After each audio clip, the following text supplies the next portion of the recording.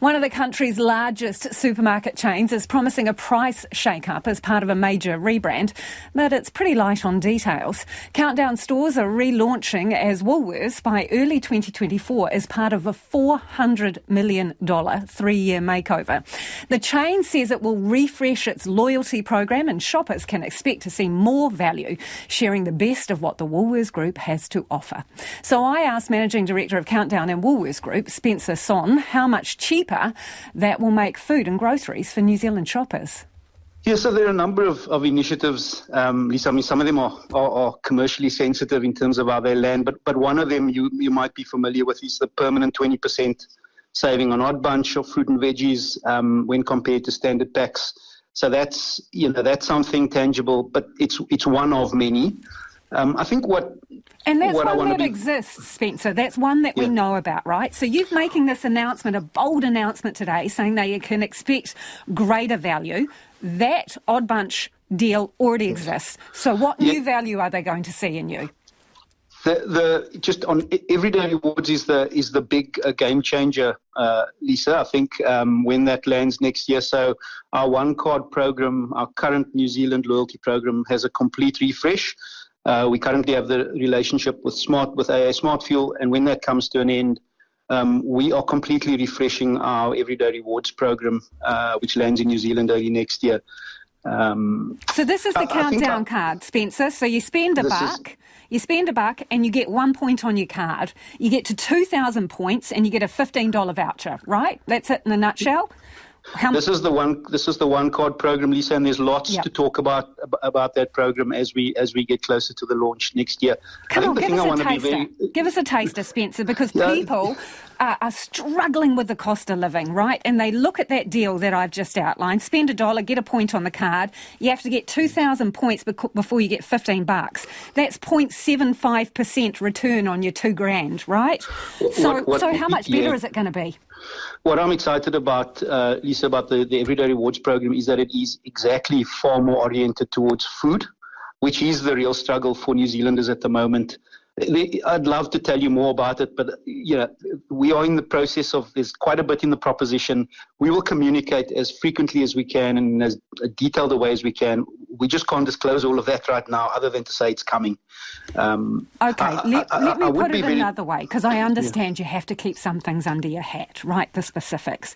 What guarantee, without revealing the specifics, what guarantee can you give to shoppers that across the board they're going to see you get sharper with your prices?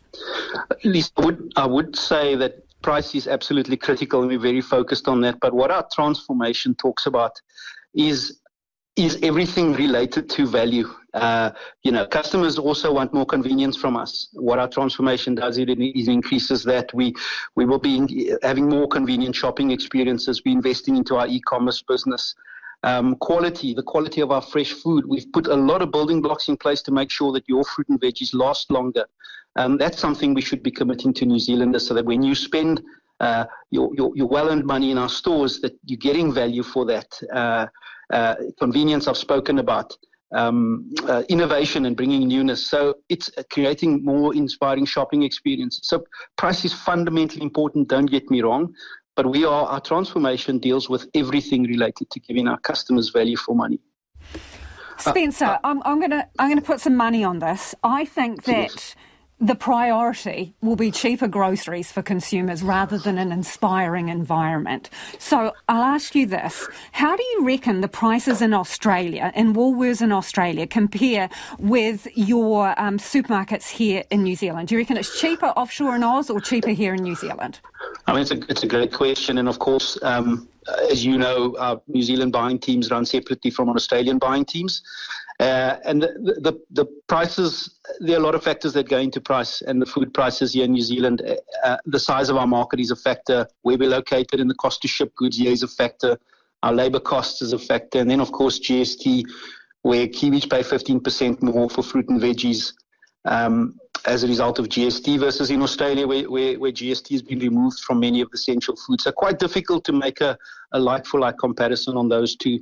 I think the thing I would want to say to you very clearly, Lisa, is as a result of this transformation, not a single price is going to be increased in our business. This is a significant change. We've been planning for it for a long time.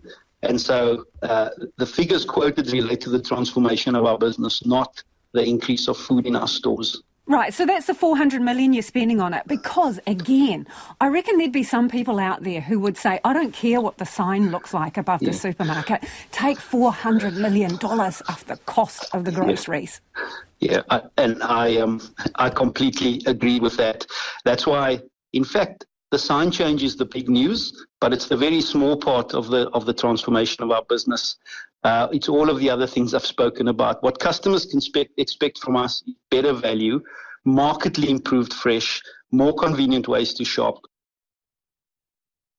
And that was the Managing Director of Countdown and Woolworths Group, Spencer Sonn.